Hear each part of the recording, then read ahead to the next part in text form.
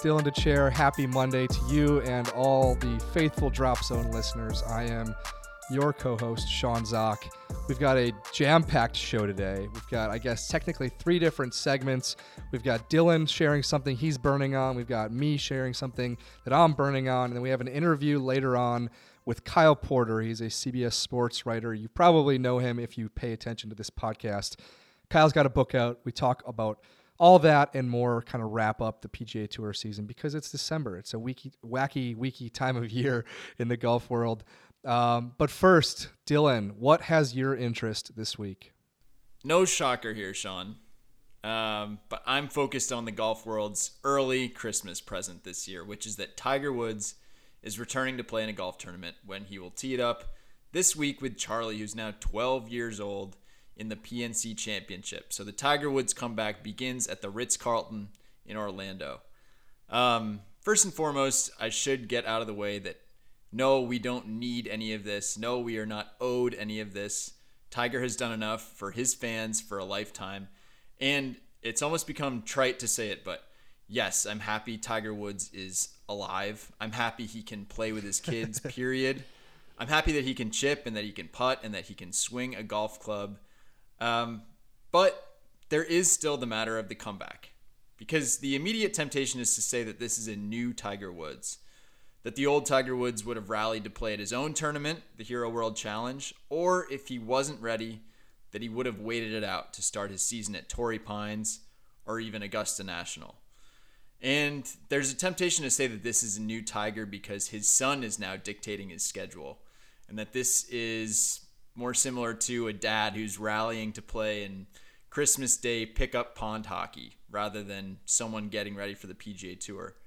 But I can't shake the feeling that none of that is quite right, and that Tiger Woods has been downplaying his game as much as he possibly can. He's been talking about how short he's hitting it, how far away he is from tournament competition, and how tricky it is dealing with the realities of playing in his new body. But I think that he's talking to himself. I think he's trying hard to manage his own expectations, because he's also been giving us clues of just how much he wants this. If you read between the lines, he's dropping that he's had family conversations about what it would be like to play the tour again. He's been training on the far side of the range during a tournament he wasn't even playing in, clearly inspired by the competition, like a racehorse that sees his other competitors and starts to take off. He's been comparing his future limited schedule to that of Ben Hogan, who, by the way, won a bunch of majors playing a limited schedule, Sean. Oh. Here's the thing. Tiger has never wanted any sort of off-course narrative to take over. He's never sought redemption for past mistakes in interview settings or off-course activity. He's already made it clear he doesn't want to talk about the crash. Not what happened before, not what happened during, not what happened after. And so it's obvious that he doesn't want the crash or his response to it to be his legacy. Instead, his legacy is still going to come back to what happens on the course. I think that he thinks there's still a chapter to be written in his professional golf career. We don't know about results. It's damn hard to perform on the PGA Tour, even if you don't have any of the factors that Tiger Woods is dealing with. But we do know that there's no counting him out. And we know that this final chapter, like all the others, is going to include a ton of effort and determination. And all of that, Sean, begins this week at the PNC. Wow. You got me hyped. You fired up? I don't know if I should be. I don't know. Like, generally this week, I think I'm going to exist kind of beneath a lot of the hype that a lot of people are going to have. Like, I'm going to be a little bit more low-key with this whole thing. To me, it still feels like a family affair more than a Tiger affair. This is, I think, more about his son's dreams, hopes, and realities more than it is Tiger's. But it will be cool to see him playing on camera again with, actual down the line shots, actual slow motion swings, not, from 300 yards away with a grainy iPhone 8 or something like that. It will be cool. One thing that I don't think anyone's really talking about yet, and it's probably premature, is just like should we be comparing Tiger to like, should Tiger be comparing himself to Ben Hogan at all? Like, this is a guy who was in a car crash involving a bus in what, the 60s? 40s? 50s? 60s? 50s? While ago. Half a century ago. Modern medicine has Tiger Woods back where he is more than anything. Yes, his rehab, I'm sure, has been intense at some stages, optimistic, pessimistic, everything. I just don't know if, like, and Tiger did this to us. He said it early on in his first press conference. I just don't know if Ben Hogan's the guy for us to compare him to. Because, like, you said, Ben Hogan, he did win a little bit after his accident, but, like, the tour wasn't the tour back then. It kind of cuts both ways. I mean, on the one hand, Hogan was just playing against, like, Tom, Dick, and Harry from down the block. Like, he probably could have finished top 20 just, before any medical improvements. Yeah, by waking up. So Tiger definitely has the disadvantage of playing against a PGA Tour that is insanely good. And, by the way, thank goodness he doesn't have to go through, say, Q school to get his status back. I mean, that would be fascinating. But instead, He's got this lifetime PGA Tour status. He can tee it up whenever he wants. But yeah, I mean, there is, this is not like a miracle. This is the miracle of modern medicine. This is the fact that Tiger has the very best surgeons in the world, that he has really good rehab people, that he kind of has a blueprint that he can follow. So yeah, I mean, you're obviously correct to not get carried away this week. This is the beginning of any sort of comeback. Mm-hmm. It's just, he's stuck in an impossible place here where any sign of life, any sign of potential comeback is going to get blown way out of proportion. But at the same time, we can't discount that. So there's going to be no way to hold the proper nuance here, to, like, keep proper perspective. We can try.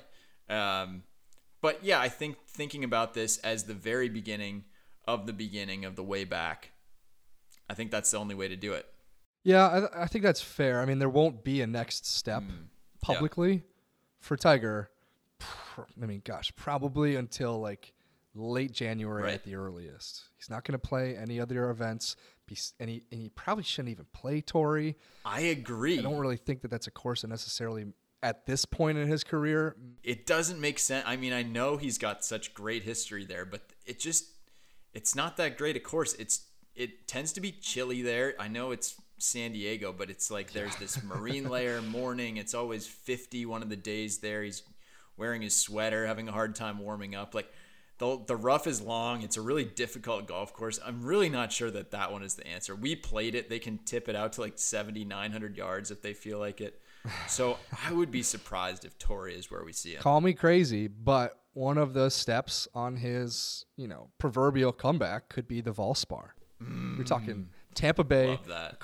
An event that he's played before, an event that's not too far from home, an event that actually it won't require him to shoot 25 under. It's a tricky golf course. He doesn't have to hit driver everywhere. That might be crazy, but anyways, Tiger could be the one to save the Honda Classic. I mean, look at us. We're getting ahead of ourselves, but it would be right in his backyard. It's a little bit more of a course that you plod your way along. You don't necessarily overpower it. But, Sean, we are going to talk a lot more about Tiger Woods this week. We've talked a lot about him the last couple weeks. I want you to take us away from the world of Tiger. What is your big thing this week? My big thing is munis. Now, Tiger and Tiger's father grew up playing munis. We love munis. I don't think anybody in golf who I really respect and trust doesn't love munis. But for the people who don't know, Dylan, what is a muni? What does that mean? What does it imply? Muni is a municipal course. It's essentially a course that's run by the government. Could be city government, state government, county government. Think like anything from just a city golf course to something inside a state park. We celebrate the munis because, as you have said, Sean, they're the lifeblood of the game. So, yeah, we stand the munis, especially on Muni Mondays. That is a good definition of a muni. So when it comes to these muni courses, perhaps the most important thing, unfortunately, like a lot of government programs, is like, what is the cost of doing business at a muni? You know very well, governments, they take a lot of things seriously, but one of those things is city, county, federal, state budgets. And those things are made public. Like, their business is known. And if you want a water fountain downtown, it's going to come out of some government budget. It's going to have some type of tax dollars, maybe federal, state, government grants attached to it. There's going to be maybe some donations, but these budgets are, they're public domain, and that's often how this stuff works. Munis are really no different than that water fountain you want built downtown. Now, only the biggest Drop Zone fans, the people that have been our ride or dies for years, would remember that we did a podcast almost exactly 4 years ago. It was about Lakeshore Golf Course in Oshkosh, Wisconsin. Do you remember doing that? Yeah, can we get a little sound drop of that podcast in here, you think? We definitely can. Welcome to the Golf.com podcast. I'm Dylan DeChair, and today we're going to discuss the Muni. It was called What's the Value of a Muni? That was the title, and if you're listening to us now, you probably should go back and listen to that. So basically 4 years ago, December 2017. It was all about Lakeshore Golf Course, and that is a course that is close to my heart. Almost my entire extended family lives in Oshkosh, Wisconsin. The year that we profiled it, my brother was a public member at the course. I've played it with him. I've played it with other family and friends. But the course was not doing well. And within the city budget, that just puts a gigantic question mark on that course and the other munis. Like, we are in the red here. That is what local city councilmen and councilwomen care about. Is this thing in the black or is it in the red? What is the best use of this land? Could we eliminate one of the 9s? That's what they were thinking of doing at Lakeshore. We'll take away one of the 9s and we'll turn the other 9 into a park. Also, someone brought up Oshkosh Corp, this huge, great employer in the city of Oshkosh. They were thinking about leaving town, moving to Appleton. That's like 45 minutes away. Should we offer the land to Oshkosh Corp? And this is land that's on Lake Butamore. Like, let's keep them in town. Let's do away with this golf course. That's exactly... Yeah, my sense, Sean, would be that if you live in Oshkosh, you don't want Oshkosh Corporation leaving town. But that is a good example of what was facing a muni in Oshkosh. A good example was facing munis all over the country in 2015, 2016, 2017. And so that's what Oshkosh City did. They gave the golf course land away to a corporation that built its headquarters along a lake. It was sad, but it was a microcosm of the muni industry as a whole. And what I found to be interesting is back 4 years ago, our podcast created just another headline on the Google machine of muni struggling and city or county does away with it. But as you know, that was 4 years ago. Things have changed, and that's a trend that I like to keep close to my heart. I started noticing just last week, which is kind of late because we've been dealing with the COVID boom for about almost 2 years now. Up in Connecticut, you have Norwich Golf Club. That's one example. 15% increase in revenues in 2020. They reset a goal for 2021, a little bit higher, but completely reasonable. They cleared that goal by 17%. Go a little further west, Pennsylvania, White Deer Golf Course. This is a course that had been in the red for years, at least 3 years in a row, being in the red. Suddenly, with a great 2020, great 2021, they're making so much money that the management company of that course cut a check for $25,000, gave it back to the government. Sherrill Park Golf Course, we go down south to Dallas. The last 2 years, they've averaged a 28% increase in revenue over the last 2 years. They're taking all that money now, they're recreating the drainage system, they're trying to make a better golf course. The positive headlines are everywhere with munis, Dylan. They're not just revenue-based, though. They're a little ideological, too. Like, this is all within the last week, all of it on Google. If you think about what are munis, they're not going to rip you off. Well, up in Michigan, we go north now. The man who was running the golf course was asked by local government officials, should we boost our memberships up 10% because, you know, the cost of doing business is the cost of doing business and we want to make a little bit of money? He said, no, we're not going to rip the people off. We're going to boost it up by 3%. That did really well for us in 2021. I think it's the perfect number for 2022. You think about what are munis again? They're accessible places, right? They're places that everyone can go to, especially every month of the year. Well, last week we go a little further south and west, Rockford, Illinois. There's a little heat wave. This Rockford, Illinois is in northern Illinois. It's right on the border of Illinois and Wisconsin. You don't play golf in December, but there is a heat wave. December 2nd, Thursday, was the best year all year for Swan Hills, the local muni. 232 people showed up and pegged it that day. A full tee sheet in early December. That is the role that munis play. That is another step of positivity and optimism across munis, across the country. So what am I saying with all of this? I think munis are genuinely healthier than they've ever been. And why is that a big deal? Because Tiger Woods, as you said, is coming back just this week. Tiger Woods hasn't played golf in the public eye all year. This is not a muni boom like the one we saw maybe in the early 2000s that was based off of Tiger Woods bringing people to golf courses and inspiring people. This is people being inspired organically, people wanting to be outside, people wanting to get out of munis, what munis have been wanting to deliver them for years. And, I started to think like, okay, is this a huge deal? Is this a big deal that in December of 2021, things are a lot more positive than December of 2017? I think it really is.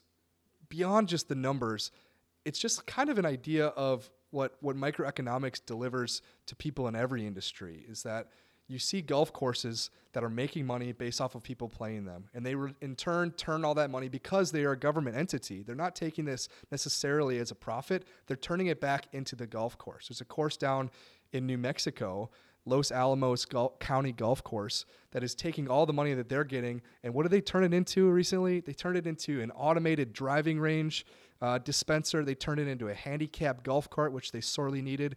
And they turned it into a new Wi-Fi communication system for their maintenance staff, which they badly needed. They needed it a decade ago. They're finally getting it now because their muni is delivering positive numbers in the black. It's slow and steady. These improvements are coming. You have to continue to believe in munis. And compared to where we were 4 years ago, it is like, to me, it's one of the most positive stories in all of golf. I feel inspired listening to you, Sean, and I would go so far as to say that you're talking me into a potential golden age of the municipal golf course, because you wrote an article about this that published this morning on golf.com for our Muni Mondays series, and there were two things that really struck me. One, you just covered this idea that there is a virtuous cycle where if these golf courses are making money, they will be able to then make a better golf course, and in turn make a better product for their customers, and then hopefully make more money. I mean, that's when it's going well. That's how the system works. The second thing that you said that I really liked was that munis exist to provide for the customer rather than profit off the customer. Obviously, it's trickier than that because, as you underlined, you need to show a profit at the end of the day, but the goal is not to make a profit. That's not the sole end game. The end game is also to provide the access to a golf course, the access to recreation for, a city's residents. And so I think when muni golf is doing well, golf in general is doing well, it's in some ways the healthiest or the most important sign of the game's health, I think, comes from play at munis.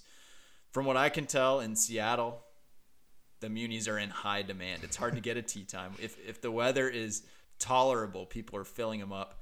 Not just the golf courses themselves, the driving ranges, and everything that touches golf seems to be doing well. Now that then you can reinvest some of that money, I hope that means good things for the munis going forward too. Yeah, it's tricky. Like I said, it's slow and steady. These improvements. I was talking to one of the manager of that Los Alamos County Golf Course. And he's like, yeah, man, government officials don't approve this stuff very quickly. It's a very slow process, but it comes down to your numbers. And right now, numbers are positive everywhere. So there's going to be positive movement, I think, at a lot of munis just about everywhere. It's tricky, though. This entire thing is tricky. We've outlined it. when we think about golf courses, we talk to people about a Muni. We often say, it's just a Muni. You know, like, how great is it? How great is that golf course, Jackson Park, down on the south side of Chicago? It's just a Muni, but it's nice. Like, that's the discussion so often with these courses. But if you get rid of these courses, I mean, you're killing off, I think, like maybe like 10% of the golf courses countrywide. Like, that's a huge deal. We need them. They are the lifeblood, as I said in that article, as we said it, 10 minutes ago. We need them, and it's just really good that they are healthy. The only thing that makes me nervous is that this stuff comes in cycles, that, in some ways the pandemic was perfectly suited to people going and playing golf, and that maybe we're seeing a little bit of a bubble. But my hope, Sean, is that people are going to keep getting out there, seeing everything great about golf, playing it in a more affordable way, getting their friends introduced to the game, and hopefully, retaining some of those people. So, I don't know. Good news. Fingers crossed. I don't know what else to say. It's all good news here on the Drop Zone this week. Let's move on to our interview with Kyle Porter. He's got probably more good news than just about anybody in the golf industry. He wrote a book. It's called Normal Sport. We talked to Kyle for about 27 minutes or so, just about the golf season at large. We kind of broke down what those the wackiest moments of the year, how Bryson was kind of the most important golfer of the year, how Jordan Spieth was one of the most players of the year, all the things you forgot about. Talking to Kyle was awesome. I mean, his book is basically going through just appreciating the weirdness of the golf season, of the PGA Tour season in particular, and all the ins and outs, the things that we laugh about, the little minutia that make golf an interesting sport to cover. First, Sean, I do want to mention Inside Golf. This is our new subscription product on golf.com, but the subscriptions right now are insane. I mean, you can sign up and essentially get your money back and more in a free magazine subscription and a $20 gift certificate to the Pro Shop, just if you sign up, which is $20 for the year. So you are basically stealing from us if you do this. Take it away. I actually don't know why anyone wouldn't do it. And the key to doing this, go to golf.com/inside drop zone. That's golf.com inside drop zone. You are literally instantly getting your money back. You're getting just a whole bunch of free stuff. I'm going to do it. Happy holidays. I don't even need to do it. So that's golf.com/inside drop zone. Thanks for listening. Here's Kyle Porter. Kyle Porter has joined us now. Kyle, it's the end of the year. Another absolutely ridiculous year in golf. But you are the man who has kind of chronicled all of it. At least you have recently gone through everything that seemed to matter this past year. We want to lean on you for what you think were the actual craziest things that we've already forgotten about, weird stuff that happened in January, March, February. What is atop the list for you? Like, what is the wackiest things that happened in golf this year that we've already forgotten about? Oh gosh. I love the way that you said that about like, here are the things that mattered. Cause I think it's fun to document those kind of for entertainment, right? But also for posterity when we look back on, hey, what actually did matter in 2021? Cause a lot of it just, and it's subjective. It's like the stuff that matters to you and me and Dylan here might not matter to like my dad. Like it's kind of, the book and a lot of the stuff that we talk about is built around what people that are kind of in our world, our very specific world, enjoy. But in terms of the things that as I went back through and I was like, oh my gosh, I can't believe that happened. The one that stands out the most, because I just completely forgot about it, was Bryson having an umbrella guy running with his with his ball in Kapalua. He was trying to shield his ball from the wind, which is just a preposterous but also a very Bryson thing to do. So that was one of the ones that stood out. I'd forgotten about that. That's a throwback to the beginning of the year, right?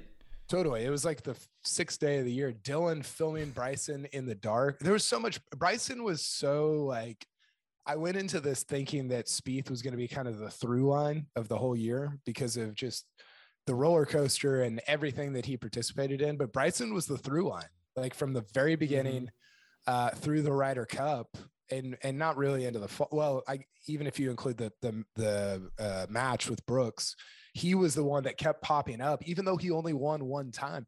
I went back. I thought he won like 3 or 4 times. He only won once at Bay Hill.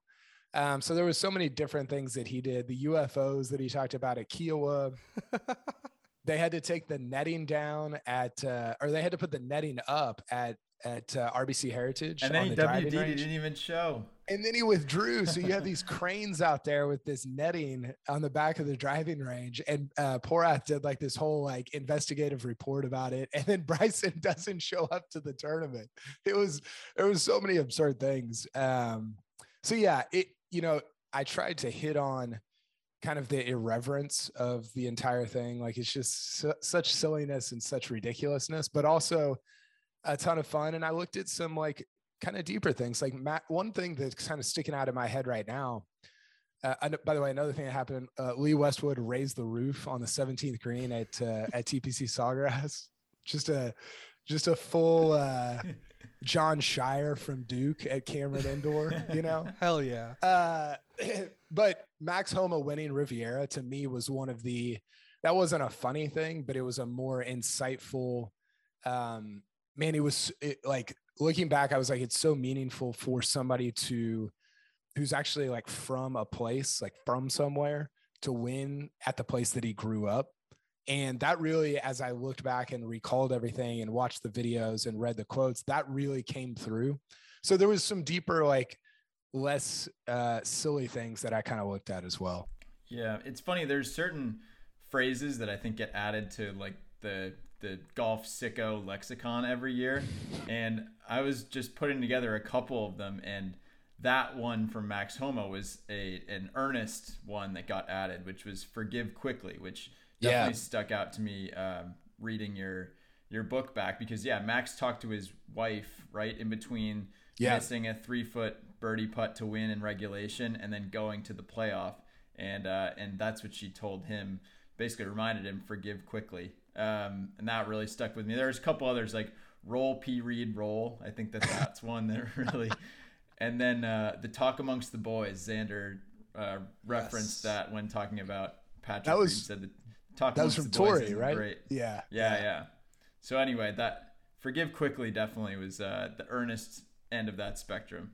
Totally. Forgive quickly was those are some, man, I should have included that, like what maybe next year got glossary. What got added to the lexicon. And I texted Max the illustration. My illustrator Jason Page he really made the book work, because you can have the writing and that's fine and maybe it's funny and you like it or whatever, but the illustrations give it depth, like give it some like substance. And I texted Max the illustration that he made where it says forgive quickly with the little golf ball with the smiley face on it, and he's like hell yeah, dude, that's awesome. And he should get that blown up into a poster in his house. we need to do posters out of it, because I'd love to put some back here with behind my in my background here. But I could use a couple too. There was you could use like 15 back there. I think you need a gallery. There's some cool stuff that my illustrator Jason just really gave some cool depth to, such as that one. When I think of your book now, I've read, I would say, the first third of it. I was trying to reset where I was when I was experiencing these moments and what I thought was going to happen. And I think a good example of something that fits into your book would be Phil standing in the middle of the fairway at Kiowa, asking for a camera drone to be moved out of his through line. He was hitting into a green and there was a drone in the distance. And that was just a moment in time where Brooks Koepka is chasing down Phil Mickelson. Yeah. And Phil Mickelson has like 30 holes left in this tournament and he's 50 plus years old. And I'm just like, there's no way that Phil Mickelson wins this major because he is worried about a drone. Yeah. And Mr. Machine Brooks Koepka is chasing him down. I think there are so many moments in your book where I was like, wow, that happened. And I honestly believed the opposite was going to happen.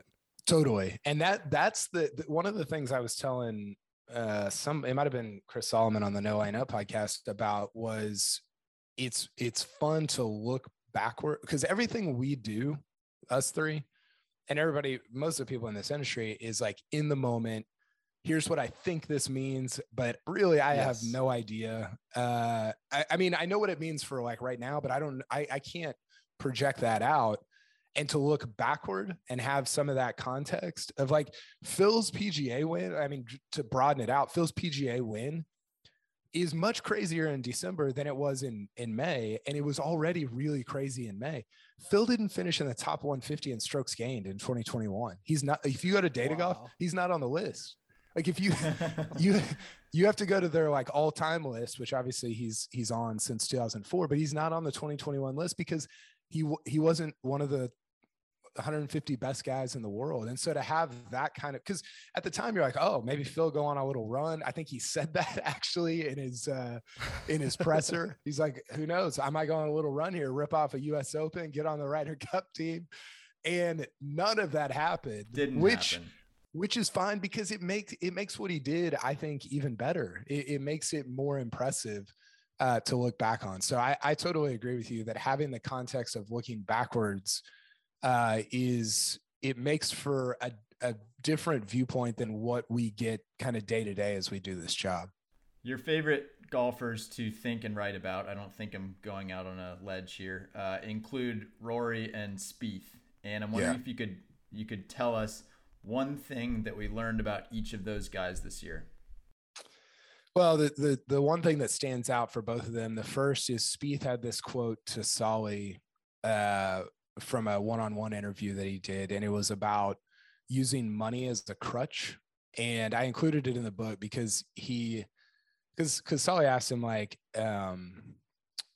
hey, why are you grinding like this when you've made, hundreds of millions of dollars and you're 28 years old? And he's like, man, money is such a crutch to like getting out of a funk and to being great at your craft. And I think guys like him, which there's not many, that have kind of gotten to the end of money. Like he doesn't, it's not a thing that he probably ever thinks about. I think it's cool when they're like, no, I actually like care about my craft a ton enough to be on the range at Harding Park, just grinding so hard to find something, to like pull something out of the ether.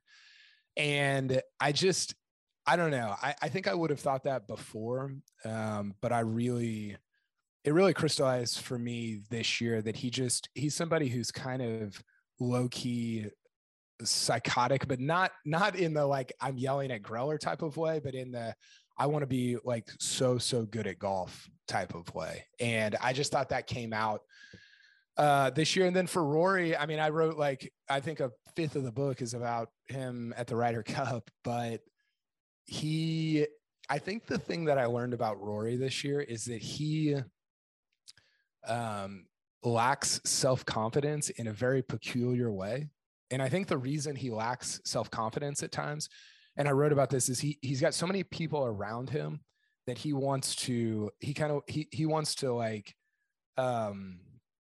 appeal to them. He wants to prove himself to them because his agent, his business manager, his coach, he's got more people around him than maybe anybody in golf. And because he is who he is and he's self-aware and he's relatively humble for the position that he's in, I think he so desires to prove himself to those people. And when he doesn't, I think it results in this like lack of self-confidence. And so when you see it, like the reason he cried at the Ryder Cup and just completely broke down is because all these people around him they're not being paid to believe in him, like his coach and his manager and everything are.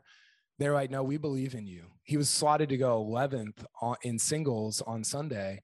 And a bunch of people stood up on Saturday and said, Rory's going first. Like he's Rory, and to receive that confidence and belief from other people is so empowering. And so anyway, I kind of dive deep into that in the book. And I think it's what we saw at Portrush a couple of years ago, where he didn't realize that all these people in Northern Ireland believed in him like they did. And then you get the second round and he goes on a run and people are just losing their minds. And he felt that he felt that belief from other people, and then he tore it up the rest of the year. He won twice, 8 top 10s in 10 starts. And you kind of saw a little bit of that after the Ryder Cup as well. So I was surprised by how much I think he at times lacks self-confidence, but I think it's a derivative of his humility and self-awareness that guys like DJ and you know, maybe somebody like Patrick Cantlay just never really thinks about. Yeah, no, I think that's well said. So the book is called Normal Sport, and it's got to be at least a little bit of a sarcastic title. Do you think golf is the least normal sport? For sure. And here's the reason. I want to see if you guys agree with this. I think the reason is because it is played in such different places and landscapes, and I think there are more variables in golf than you can go to Arrowhead or AT&T or Denver, and the football field is the same. It's the exact same thing. Now the stadium might look a little different, but golf courses and like the physical contours of a golf course, they're so like very, I mean, think about the US Open. Jon Rahm hits a ball on 9 over this fence in front of a building that services patients in endocrinology. And you're like, what the hell? Like, what is that? What's going on right now? That's a good point. And he gets a drop and makes a birdie and goes on to win the US Open. If that endocrinology building doesn't exist, he might not win the US Open. How could you say that any other sport is less normal than that? You know, and I thought about that. I thought about that at the Olympics. You know, Apple. What were you, the Apple Prince over here? Yeah, that's right. I wanted to do a chapter on that, but you've got 17 guys on the green in this playoff. You've got guys next to the green watching people play out like it's the Sunny Hana Amateur, and you're like, what? Just the variables involved with all of that. It makes it, I think, again, very. It just makes it absurd, and it makes it. I think if you look at it, it's a very irreverent, fun thing to be celebrated and enjoyed. Yeah, I mean, I was thinking about golf and it being a normal sport on Monday, watching the Patriots play the Bills, and it's blowing like 50, and they can't throw the ball because of that, and it's these wild conditions that have changed the whole game. And I was thinking, like, man, this is golf like every other week. This is what happens when the wind picks up in the afternoon, the greens get too baked out, there's crazy rain or hail at Pebble Beach. Like that's in football, people freak out when there's a little morning snow on the field or something. And I think that's like golf's value proposition, basically. Well, and that's what I think back to 2015 at St. Andrews. You remember when it got crazy on, I think it was Friday, and this RNA official comes up to Koepka. Do you remember this? Yes. And the Koepka was like, I ain't playing. Your king was like, I'm out. And the guy, he said something like, dude, I'm not playing in this. And the RNA guy was like, sir, I am a sir, or something like that. And he goes, I don't give a, I don't care who you are. Like, I'm not hitting the ball out there. So yeah, I thought of that as you were talking about the weather there. This is very much a modern golf book. This is not your dad's golf book. Right. I'm wondering who some of your writing influences were in constructing this and deciding to lay it out kind of in real time. I mean, it's a PDF, but at the same time, it's very thoughtfully illustrated. So who were you kind of trying to channel, or is this just a natural extension of what you already do day to day? Yeah. So 2 things on that. The broader inspiration for it was actually Shea Serrano, who has written about The Office and Scrubs and a million other things. But those were kind of I saw what he did with the PDF thing, and I was like, oh, I think that's what this is. Because honestly, I mean, to be able to do this, I didn't start until I think October 5th or 6th. I didn't start writing it. So the timeline is preposterous. And my wife was not delighted by that timeline. I mean, the first like month and a half went great. The last 2 or 3 weeks have been not great. It's been really difficult. But you can't write this in like February of 2022, right? You have to do Old it news. by the end of the year.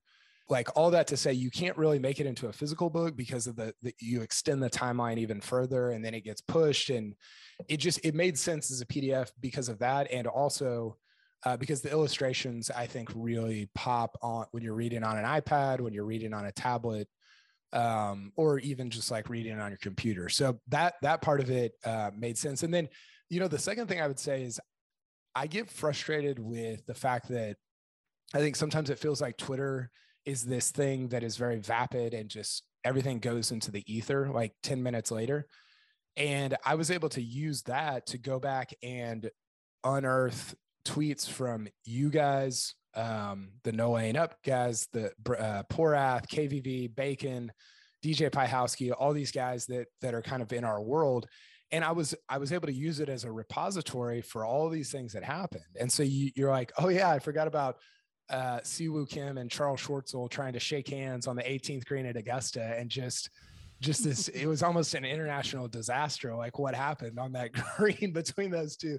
So I really enjoyed leveraging Twitter as a repository rather than as this just conveyor belt of information that we never see again. This is a book with hyperlinks. Yeah, so it's linked to some of y'all's stuff, to other people's work that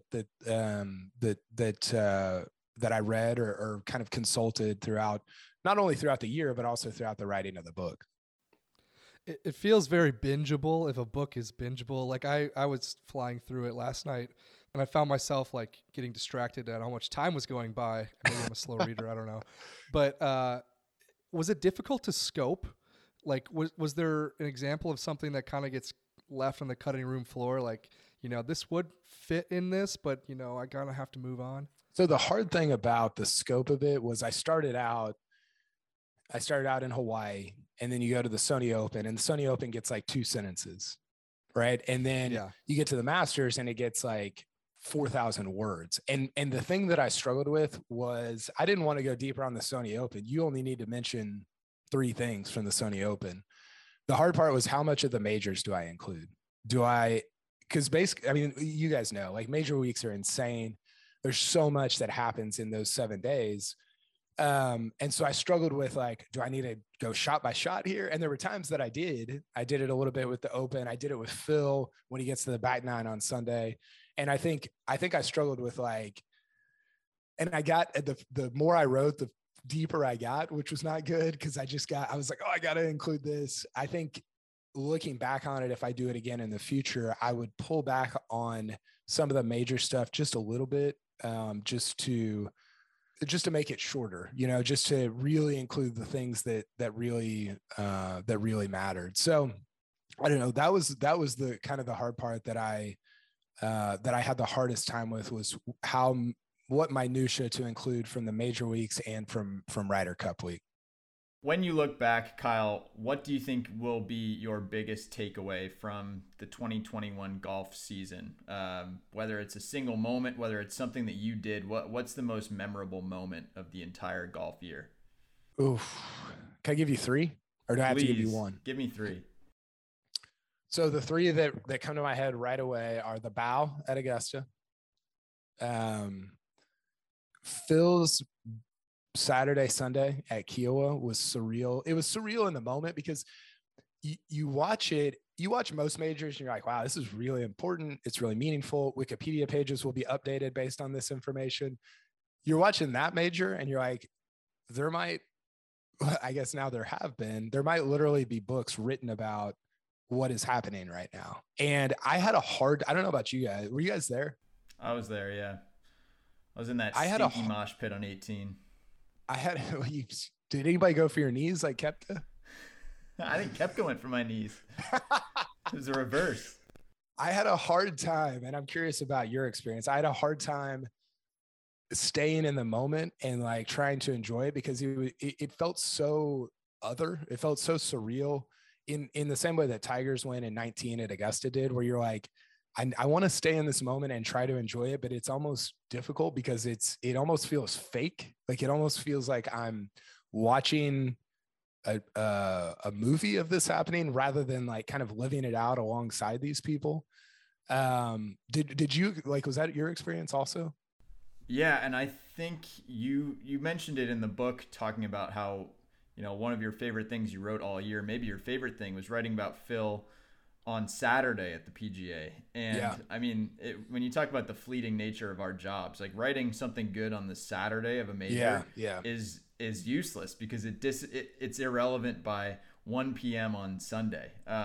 So I think when it came to the actual scene, I mean, I was off somewhere else, and then I could kind of see the crowd forming on 18. I was thinking about going in to like start typing and then go to the press conference afterwards. But then when I saw the masses forming around Phil on 18, I just trotted back out there, and I could just tell that something weird and crazy was going to happen. I didn't expect it to turn into full-on festival the way it did, because you just don't. That's not something that happens. Like, I know there have been one-offs like Tiger at the Tour Championship, but where collectively everyone is just experiencing something that is making them feel in a way that most golf tournaments don't. For everyone to be going through that at the same time, I think gave it that really surreal feeling. Yeah, very, kind of out of body. It felt very much like a 1930s tournament at the end, where people are just pushing in on the green, and it's like it felt like a ticker tape parade, And I think Phil was what mattered. DJ Piehowski did that great thread about like the reason Phil's beloved, which it's hilarious that Phil has become this like the people's champ. It's like that dude, like he drinks bottles of wine that cost more than the first house I bought. He's not like that. He's not a man of the people, but he's become that because he has kind of let people in enough that you feel like these things about him, even though you don't really know. I don't know. That's a whole other podcast probably, but that one felt very surreal. And then, maybe this one was more personal for me, but I think it also stood out was just Rory at the Ryder Cup and how that played out. And the fact that we hadn't had a Ryder Cup in 3 years, it's my favorite event. It's just such a meaningful event. And the way that all ended with this US dream team, Rory crying, Westwood and Poulter crying, like it was, I don't know, man. Like when I think back about 2021, I think those are the 3 moments that I will remember the most. Just off the top of my head, I'm probably missing maybe Rahm's, 1-2 finish at Torrey would be up there, but I would put that one behind those 3. I love it. Well, tell the people where they can find Normal Sport. Yeah. anormalsport.com. So anormalsport.com. I'm not selling it on Amazon or that's the only place you can buy it. It's just Don't tell us where you're not selling it, Kyle. What did you guys think about that? Like, is that because I had a lot of like consternation around, is this an okay way to distribute it? Is it dumb? Is my grandfather going to be able to figure this out? Like, stuff like that. What was your experience of it? Unfortunately, this podcast, at least half of it, is very biased towards Amazon. Dylan's wife works there. I don't think we're personally seeing the kickbacks from book sales, though, so I don't think it actually really affects our family bottom line. Amazon takes they take like your firstborn as like it's pretty costly down payment on I mean it's absurd how much of a cut they take of stuff like that. But no, people can go to anormalsport.com, and actually I put in, is it okay if I do a giveaway? Oh yeah. So if you Drop Zone giveaway? Yeah, if you use the code DROPZONE, so DROPZONE, 15% off on the book. 1% for each of Tiger's majors. I love it. People, check it out. And that's like, I mean, it's a good stocking stuffer. It's digital. A digital stocking. It's like an NFT. Which we didn't even talk about Bryson's NFTs. That was my only disappointment, was that you did not purchase Bryson's NFT to include in the book, but maybe next year. One of my friends asked if I was going to make the book into an NFT, and I was like, you have no idea what you're saying. And it kind of is. And like, Yeah, I was like, can you explain to me what an NFT is? And he was like, I have no idea. I'm just using words that I've seen out there. So, well, that's awesome. Check it out, people. He's Kyle Porter. He did a lot of work for your holiday enjoyment. And yeah, it's $15, but 15% off with the Drop Zone code. So check it out. Thanks, Kyle. Thanks, guys. Appreciate you having me.